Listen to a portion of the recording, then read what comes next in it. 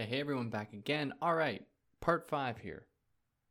At least episode 5 for us. We're going to be covering chapters 5 and 6 from part 1 from Martin Heidegger's Being in Time. But before jumping into it, go watch all the other episodes. What are you doing here if you haven't already? Obviously, you're going to get a whole lot more out of this. Wait, not loud enough. I bet this isn't loud enough for you. That is probably better. Okay, so, before jumping into it, go listen to other episodes. If you haven't already, go follow me on other things like Instagram and TikTok. That'll be fun. And then we can all learn more. You can comment on things there as well. If you found this on YouTube, you can find it as a podcast. If you found this as a podcast, you're going to be able to find it on YouTube if you want to also see sometimes when I release videos, which is cool. Yeah. Let's just jump right into this with chapter 5 from part 1 titled Being in as Such. So last time we would have just established what it means to be in, or being in terms of being in the world. So far we haven't really gotten into the weeds of the phenomenological structure and alliance of Dasein and the world. We know that Dasein is the concern with being, or being concerned with being, but it can also be understood as the there being, kind of the they being in the world. So we've acknowledged that Dasein is a being with, but we've also maintained the existence of some separation between an observer and an observed. To some extent, I'm being reductive here. Now this is true even when we speak of a de-distancing. We are our own individual Daseins that are in contact with other ones. So we acknowledge some degree of separation, even if, as Heidegger says, world building means de-distancing, shrinking things down. So we must now recognize that to be in the world is to be there, to be there. In revealing and de-distancing, Dasein is there for itself together with the there being of the world, with the Dasein of the world. So Dasein brings its there along with it. Dasein is born into a world and conditions that world and is then conditioned by that world.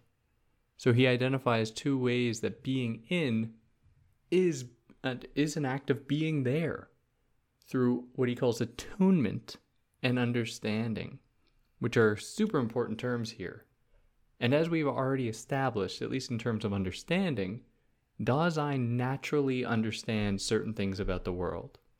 It must, otherwise it wouldn't be able to actually enter the world with care in mind, to be able to adapt to that world, to adopt language, to adopt culture, to adopt history. So we will proceed here in two parts, just in this chapter. The first part will look at the existential constitution of the there. What does that mean, the there? It will consider how their being is attunement and understanding, which I still have to explain, but just, hold on to that for a minute. And how interpretation and language fit in as well. The second part will look at everyday being of the there and the entanglement, what he will call falling prey to, of Dasein, how Dasein falls prey to the they, to the world. It considers how idle talk, curiosity, and ambiguity are existential modes of everyday being of the there. These are necessary constituent parts of what makes the there, and the they, and how these connect with entanglement, understanding, and interpretation. So let's start with part A, or part 1. Here we are focused on the existential constitution of the there. The there. I do not say that neatly. Sorry. The there. The there. I'm like a 4-year-old still struggling with my my there sounds. For anyone who grew up learning English, it's a tough one. And anyone who's, English is your second language, I imagine it's tough. So their being is Dasein. Now their being as attunement has its ontic correlative as mood or mental state. Dasein doesn't just operate neutrally here. Its exertion is obviously stimulated by something. So in its most rudimentary function, it does so in a mood. Sorry about the helicopter noise. I'll leave it in just because I want you to know how much I suffer with the helicopters in the city. It's like such a police state here. It's unreal. Police helicopters just whirring around. Anyway, so Dasein doesn't just operate neutrally. It exists in the world with a certain mood, with embracing a kind of mental state. This is its attunement. So with an elevated mood, more possibilities for being are opened up. And so is alleviated the manifest burden itself of being. And here again, I think so much of Spinoza. If you read Spinoza's Ethics, which I've actually covered here, if you want, to know pretty much exactly what he says in the Ethics, because there's no way to present it without just essentially reading it. What Spinoza says there, he lays out all the different emotions and discerns those that work to permit action, permit people to exist in the world, to move through the world, to operate in the world, from those that inhibit us from moving in the world and existing in the world. And I think that Heidegger is saying something somewhat similar here in terms of mood and elevated mood and Dasein. There are some dispositions that allow Dasein to move more freely in the world, to embrace a kind of individual will. So in being in a mood, Dasein reveals its separateness from itself in being oriented towards something as a demonstration of Dasein's ability to bring forth itself. And again, like with Spinoza, when he talks about emotion, he always talks about it as being something from the outside that affects us and that has plays some part in our disposition in the world. Similarly here, in being in a mood, Dasein reveals that it is separate from itself in its being oriented towards something and having that thing affect it. Mood, though, the very propensity for it is primordial and always plays some part no matter how hard we try to get rid of it. That is, only a counter mood can appease a mood or oppose a mood, which I'm pretty sure Spinoza says the exact same thing. Like love to combat hate, for example. Bad moods limit Dasein and therefore reveals that mood, in Heidegger's words, mood has already disclosed being in the world as a whole and first makes possible directing oneself toward something. The very fact that we can be oriented toward things and moved by them reveals that we intrinsically contain an attachment to things in their possibility to resonate with us in a common world. So for example, in his writing about fear, he says that only something which is the attunement of fearing or fearlessness can discover things at hand in the surrounding world as being threatening. We must first have an innate sense of fear itself. So a little bit more about fear, he writes that it is always a detrimental, inner-worldly being approaching nearby from a definite region, which may remain absent. That thing might never come, but the fear is still there. Now, with this definition, we know very well that there are a number of things that Dasein must already be aware of. That fear emerges from something, comes from something in the world, or is induced in us from a thing in the world that comes from somewhere that we don't know about or that we already have an idea of. And so already we can see that even in fear, which is, I think, that a fairly primordial thing, an emotion that we have, reveals that Dasein is very intimately connected with the idea of worlds, of difference, of things that do not resonate with it, and so produces an emotion that beckons us to be wary, to be suspicious, to be concerned, to be kind of a heightened state of vigilance. And it reveals our place in and connection with world and things. And this is a kind of attunement, kind of attachment to the world that is kind of demonstrated in this singular mood, as in fear in this moment. So to even be able to be fearful reveals that we are attuned to our world and feel a specific unpleasant emotion when an unknown threat enters that world, or even a well-known one. But its being there happens, unpredictably, so you couldn't have avoided it in the first place. Hence why we can feel fear for others. Fear is an existential possibility of the essential attunement of Dasein. I can fear for someone if I think something bad will befall them. Now, all of this, mood, specifically like fear, other emotions that signal a connection with the world, all of these are examples of attunement. Now, another necessary element of Dasein is understanding, because when Dasein produces something, it reveals itself to have a primordial capacity to understand. To deploy itself means that Dasein employs its understanding, but in doing so it creates something different from itself in its very possibility. This reveals Dasein's sight of the world in its attachment to it, and so no person can know themselves fully without accounting for others and the world.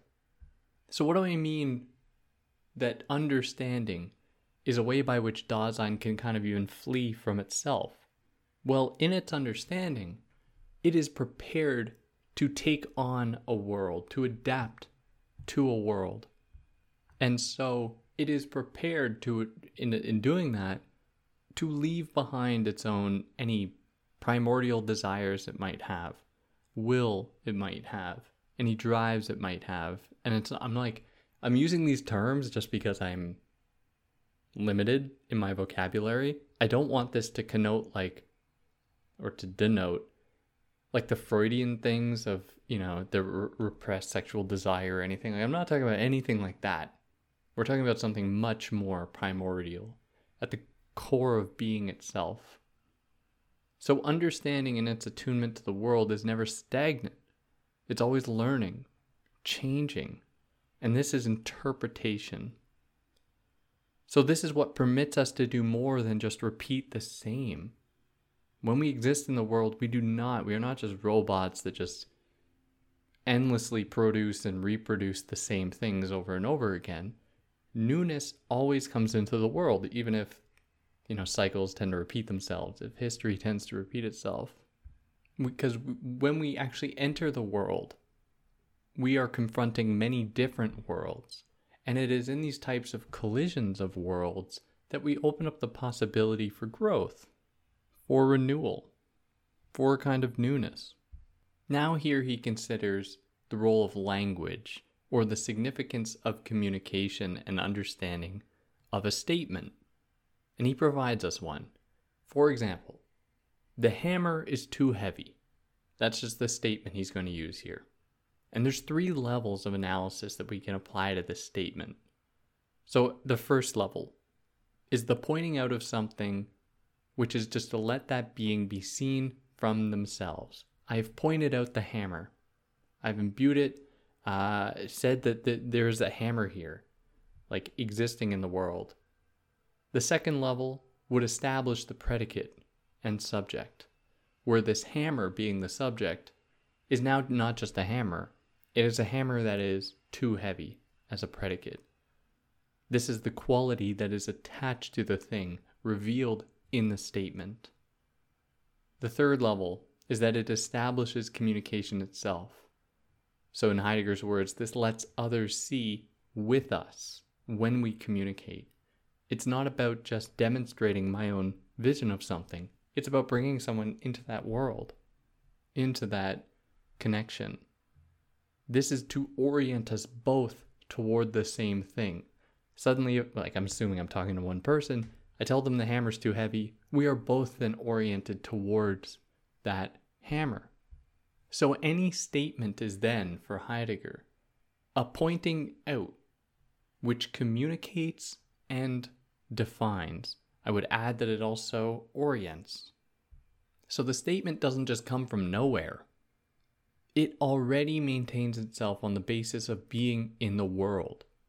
It needs a forehaving of something disclosed in general, which it points out in the mode of determining. So there's already a kind of secret compliance, kind of a secret affinity between all things that would permit a statement to even exist at all. For it to be possible to bring someone in a common relationship with a thing. Because if we were just like purely atomized, separated beings, we wouldn't be able to have that unified connection to that thing in the world. So here, okay, so far, we have understanding, we have interpretation, and we have the statement. The statement is an articulated moment of an unconcentrated interpretation. So at a primordial level, interpretation is just creating associations and is somewhat open. It can happen between any two things, or three, or any number of things. It is hermeneutical, which is to say that it's up to us to somewhat decide what things mean, what connections to draw, what interpretation we will make of it. That is what he refers to as hermeneutical. And the as, in this case, as a connective tissue, is free. Something is as or like something else. So the statement concretizes an interpretation and in objective presence, and is therefore apophantic. So the as in this case is rigid. Something is like something else. You are making a definitive statement. That's what it means when you say something is apophantic. Or more precisely, an apophantic statement is when a subject and a predicate perfectly accord with one another. Like saying all crows are black. Like, yes, all crows are black. I don't need to have seen every single crow to know that that is true. So here he introduces a specter that has secretly been allowing statement and interpretation to unfold. And that is discourse, which is the articulation of intelligibility itself, and is necessary for interpretation and statement to actually unfold. Discourse is expressed in language. Discourse is what will permit understanding, interpretation, and statement to actually exist, the glue that holds it together, the kind of communicative medium that will allow such things, the like luminiferous ether that exists, that allows light to travel. That's a similar connection I would draw here. So discourse is the structuring, in Heidegger's words, of the attuned intelligibility of being in the world. Its connection with understanding is apparent in its propensity to listen. We are always in a world and engulfed in it. We listen to it and become one with it, among other worlds. This is why he says we never truly hear noise, but always approximate what we hear to what we know. And I thought that was such a great observation. Like, when you're in the world and you hear something, you never just hear noise, pure noise that has no attachment to anything. That is because you are always trying to make sense of what's going on around you. Any noise you hear, you try to rationalize or fit within like some kind of paradigm. You categorize it in some way. If there was any sound that came to you that was truly incomprehensible as noise, I don't even know how we would respond. I mean, it would be horrifying. It'd be absolutely horrifying. But we know what things mean, which is why even noises that are unknown to us induce fear. Fear is a way of making sense of something in the world, in that we respond to it in a somewhat calculated way, in being oriented in a certain way, fear, and then being fearful, being scared. So this is what he means when we say we never really hear noise. So this should reveal how discourse relates to Dasein as being with and being in the world. We're not ever in isolation. You never encounter just like a word or a sound. It's always something more than that. Now, in terms of discourse, he's also just talking about like everyday talk, small talk, as the translation puts it, or like idle talk. So there's something mysterious about that existence of idle talk or small talk, because it is everydayness. How's the weather? Something silly like that, right? It is everydayness, which is good, like Dasein just comfortably is nestled there, but it also implies a lack of connection, a desire to get away from the moment. That is, Dasein finds itself falling prey to, which I haven't explained that term yet, but when Dasein exists in the world, it is kind of just thrown into it, falls prey to it, has to adapt its norms, and just small talk is just going to be one part of it. Not every single moment is Dasein going to try and exert its own will and destiny, if I can say there's a destiny. It is going to adapt. So this is Dasein being suspended almost in the air. It can't just control where it's going. It has to just, all right, in this moment I'm just doing my thing. I'm following the rhythms of the world. So Dasein is suspended, and it is still in the world. So small talk is a demonstration of one's knowledge. That is, their ability to easily adapt to speak within, to adhere to the rules of the world. So in this way, it's a demonstration of knowledge. It then comes to bear on curiosity as a perpetual seeking without any location, but can be found anywhere. Small talk can happen anywhere, and it does happen everywhere. And when we are unsure of the ground of any given speech or idea, we have entered ambiguity. What are we talking about here?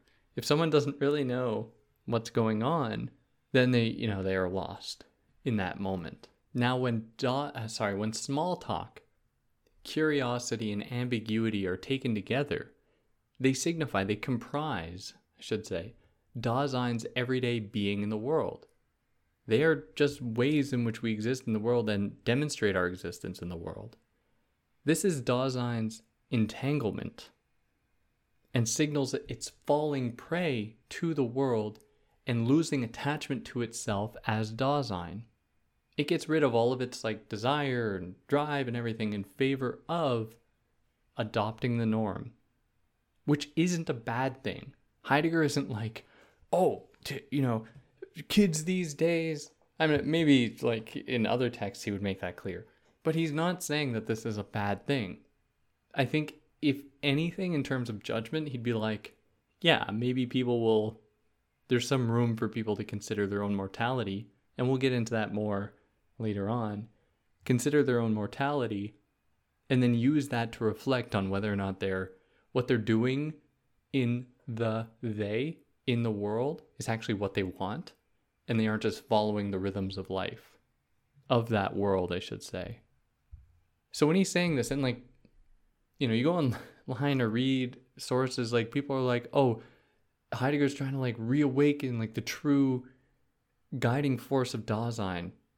And it's I don't know if he's trying to be a cult leader here.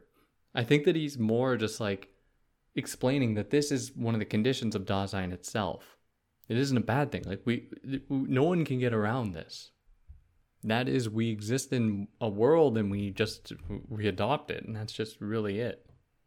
So some consequences of entanglement include temptation to fall prey to the world, tranquility, which is unthought acting or busyness, and alienation, that is, always kind of pursuing the new, and therefore ironically fulfilling Dasein's destiny, or failing to, in being detached from the world, which you can't ever fully do. It's just that would just be a pipe dream that you'd be duping yourselves. But yeah, so, we fall prey to this world, or at least Dasein does, and so we have to adopt its norms. Everyday speech is just, any world is going to have a kind of everyday norm of speech and of engagement that we adopt and that makes sense to that world. It is what allows us to have a world, kind of basic norms, or some basic norms, some basic customs, and we are part of that. And it is within that we find moments to then express our individual will, in terms of like our Daseins wanting to fulfill its own will. And I'm using this term will a lot, and this isn't a term that comes up in the text. I'm just using it for the sake of simplicity. So I hope I'm not leading you like too far astray into like the Nietzsche direction or something, like the will to power. Like, I'm not doing that. Please, I hope you haven't been confused. I'm not saying that. I'm just trying to describe Dasein as being both an individual thing with like an individual set of expectations in a world that places expectations on Dasein. And that puts us here into chapter 6, titled Care as the Being of Dasein. So having now talked about so many things, we've talked about a lot, how do we reconcile and grasp Dasein's structural and primordial whole? First, we must acknowledge that the average everydayness of Dasein can thus be determined as entangled, disclosed, throne projecting being in the world, which is concerned with its own most potentiality in its being together with the world and in being with others. So what does that mean? Let me break it down. We must acknowledge that the average everydayness of Dasein can thus be determined as entangled, disclosed. So Dasein is revealed to itself as being in the world and adopting that world's norms. It is entangled with it. It has fallen prey to the world. And it is throne projecting being in the world. It has been thrown into this world, which is concerned with its own most potentiality, like what does it want for itself, while also acknowledging its being in the world and being among others. Now, to further characterize this whole, he turns to the idea of anxiety to reveal this totality. And anxiety will allow us to understand how care is central here. We have not lost sight of care that is central to Dasein ontologically, and Dasein's connection to the world, reality, and truth. All right. So remember how Dasein turns away from itself as it falls prey to the world? It has to like, okay, I can't just embrace everything I want. I have to now do stuff that the world expects of me in its falling prey to world and doing things in the world. So if we remember that, well, if we apply our understanding of fear, you remember fear as a mode of attunement? Like it is an example of attunement to the world. If we add our understanding of fear to this, then we would say that Dasein is fleeing an innerworldly demon. But that can't be true, right? That is, it is always going to be trying to flee. It flees both itself in falling prey to the world and also tries to leave the world in its trying to embrace its own will, to realize its own potentiality of being. So we must think of this fleeing as motivated by anxiety, which makes fear itself possible. So anxiety, unlike fear, can't be located as motivated from a single thing like a polar bear. If I saw a polar bear, I'd be terrified. Like, anxiety is not brought on by a single thing in the world that induces fear within us. Rather, in Heidegger's words, anxiety does not know what it is anxious about. Whereas with fear, we know, we see the thing, it scares us. We don't fully understand it. We don't know what it's going to do to us, but it scares us. So with anxiety, we don't know what we're actually anxious about, which I think is true. I mean, we are often anxious about things that we can't put language to. And that makes it worse because we can't understand it. So anxiety does not know even what it is anxious about. The threat then is so near that it is oppressive and takes away one's breath. And yet it is nowhere. We can't point to it. We can't identify it. It's so ephemeral. Anxiety is therefore anxious about the world as such, and therefore being in the world itself. It's almost as though that anxiety is just part of our condition being in the world. We are anxious about just existing to some extent. So in coming from nothing, that is anxiety that just seems to come from nothing makes it happen. It makes Dasein aware of itself as a being that can project itself. Anxiety reveals in Dasein its being towards its own potentiality of being. Dasein is fully aware that it could be doing something else, that it could be fulfilling its own potentiality of being. And when it is not, it is anxious.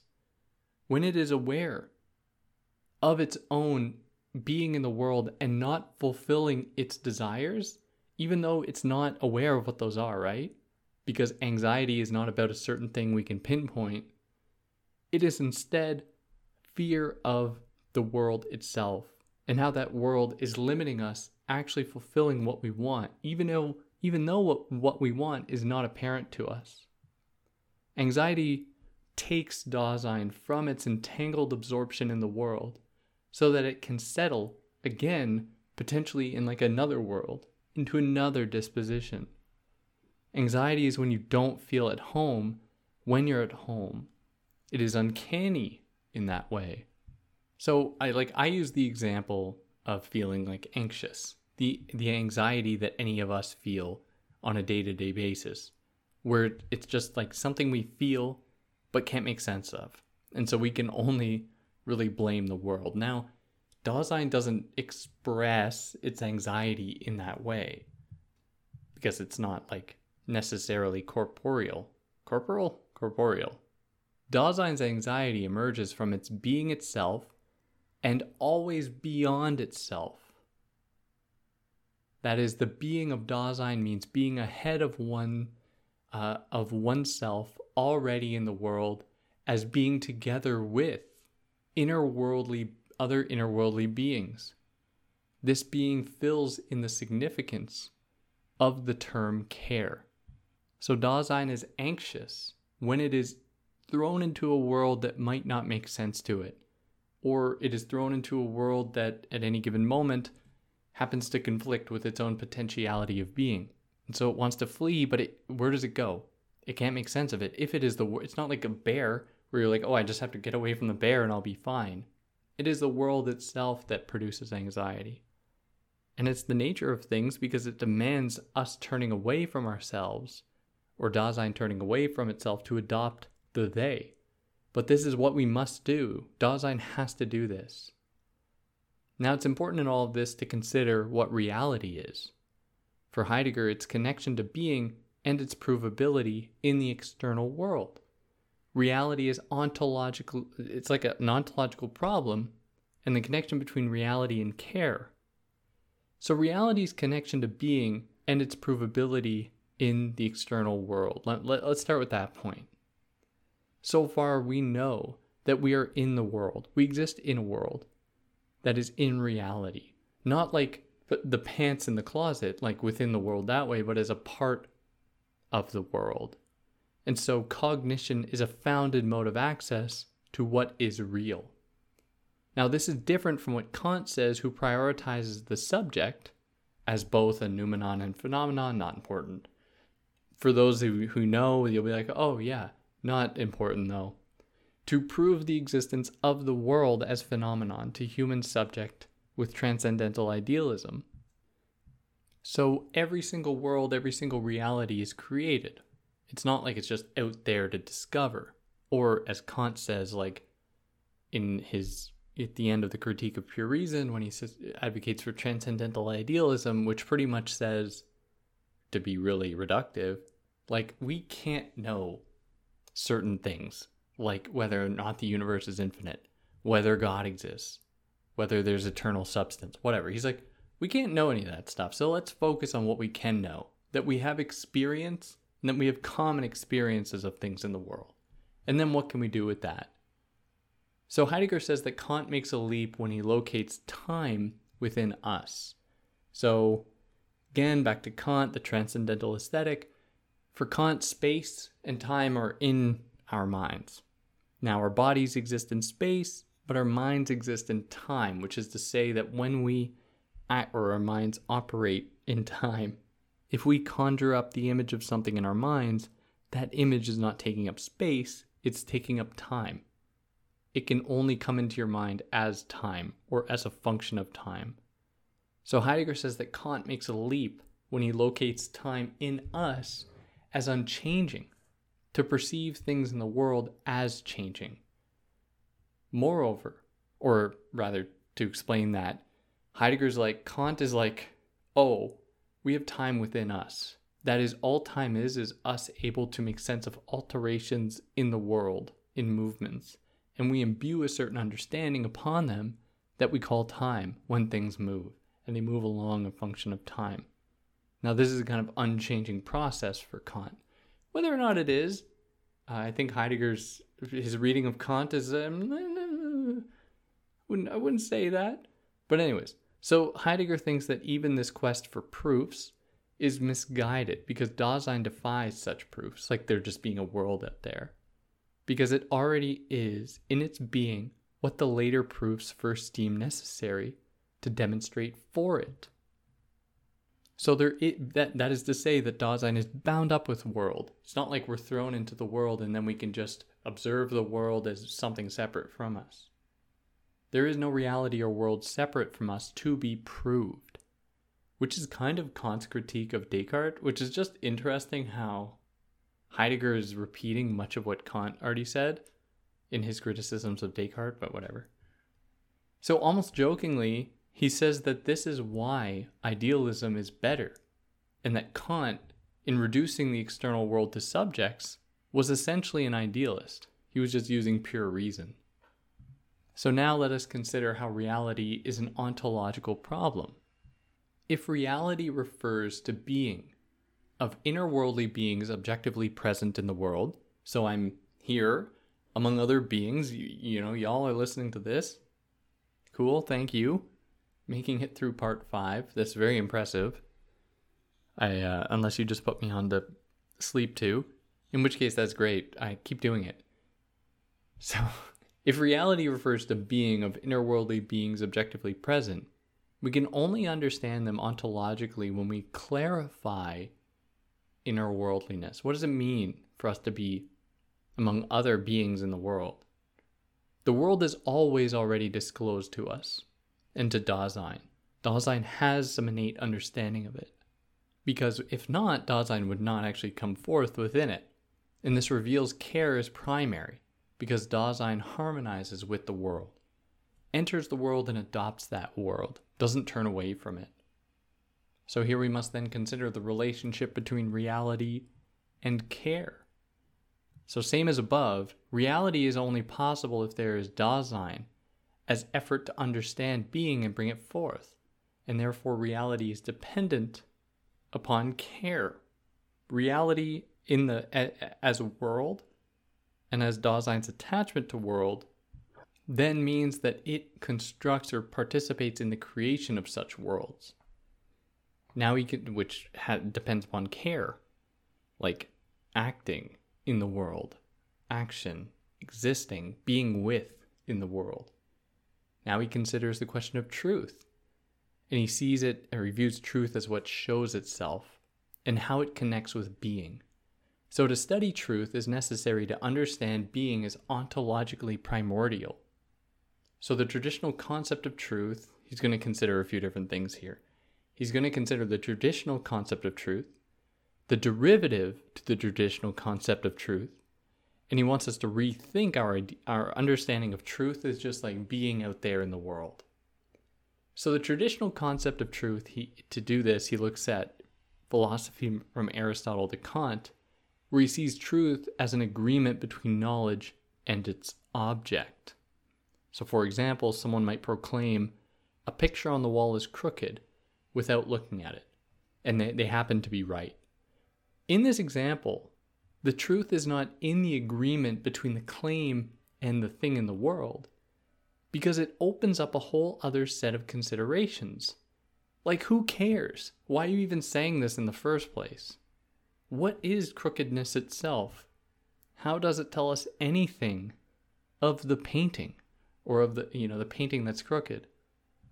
But this is still a true statement. It is a sign of truth.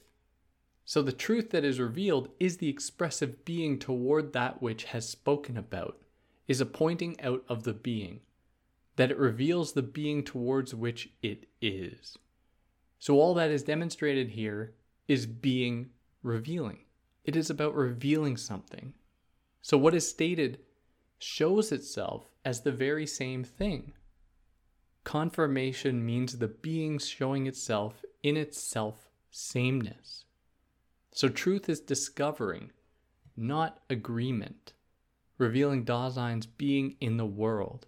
It is bringing something forward, not about just agreeing a subject and an object, because that implies that they are separate and that it opens up a whole other litany of problems if you just think that there are these perceiving subjects and these receiving objects out there. Then he turns to the derivative to the traditional concept. So now he pulls the rug from under us here to say that the traditional concept of truth as agreement was not the first understanding of what truth was. Rather, the Greeks took the derivative form, that is, as discovery, revealing something in the world, not trying to find a connection between a subject and an object, between a thing said and thing observed. The Greeks actually thought discovery itself was the first form of truth. And this is clear with their idea of logos as revealing itself, or unconcealing. For them, what Heidegger posits as derivative was primordial. So in his words, being true as discovering is a manner of being of Dasein. It is unconcealing and unconceals itself and unconceals world. So discovery is what reveals truth as unconcealment. But the act of discovery is a more primordial truth. For something to be discovered, and for discovery to occur, demands a world and worldly things that are disclosed, that are discoverable, that are Dasein, that are their being. And so Dasein is in the truth itself. It is a demonstration of that, of truth. But as discovery, we must acknowledge that Dasein plays the game of concealment as well, as unconcealment. It does both. Dasein is always already in the truth and untruth. It conceals itself when it falls prey to the they, when it submits to the world. Now he's not done with the rug pulling here. Then he's going to rip that rug one more time. I think even maybe a few more times. Where discovery depends on objectively present things. A discoverer and a thing discovered. So in the derivative formula, we have come full circle again and come back to this subject-object relationship. Discovery is an agreement between an observer and an observed. And that puts us here into the third part, or the third consideration, and that is the presupposition of truth. So in his words, constituted by disclosedness, Dasein is essentially in the truth, as he's already said. So truth only exists as Dasein exists. And so we can't claim there are kind of eternal external truths out there until we have proved that Dasein is itself eternal. We should not treat truth as something to be sought or presupposed. Rather, truth is what allows us to presuppose at all, as a mode of bringing forth as unconcealing, which is kind of what Dasein does. It brings forth and it unconceals, and so in that way, it is in the truth. And yeah, that'll wrap it up. And then we're going into part 2 next time, where we'll do 3 more episodes of that. If you like what I did, like, share, subscribe. If there's anything I got wrong, let me know. Tell me what I'm getting wrong. Anything I omitted, definitely let me know. And yeah, on that note, I hope you're all well, and I'll catch you next time. Take care.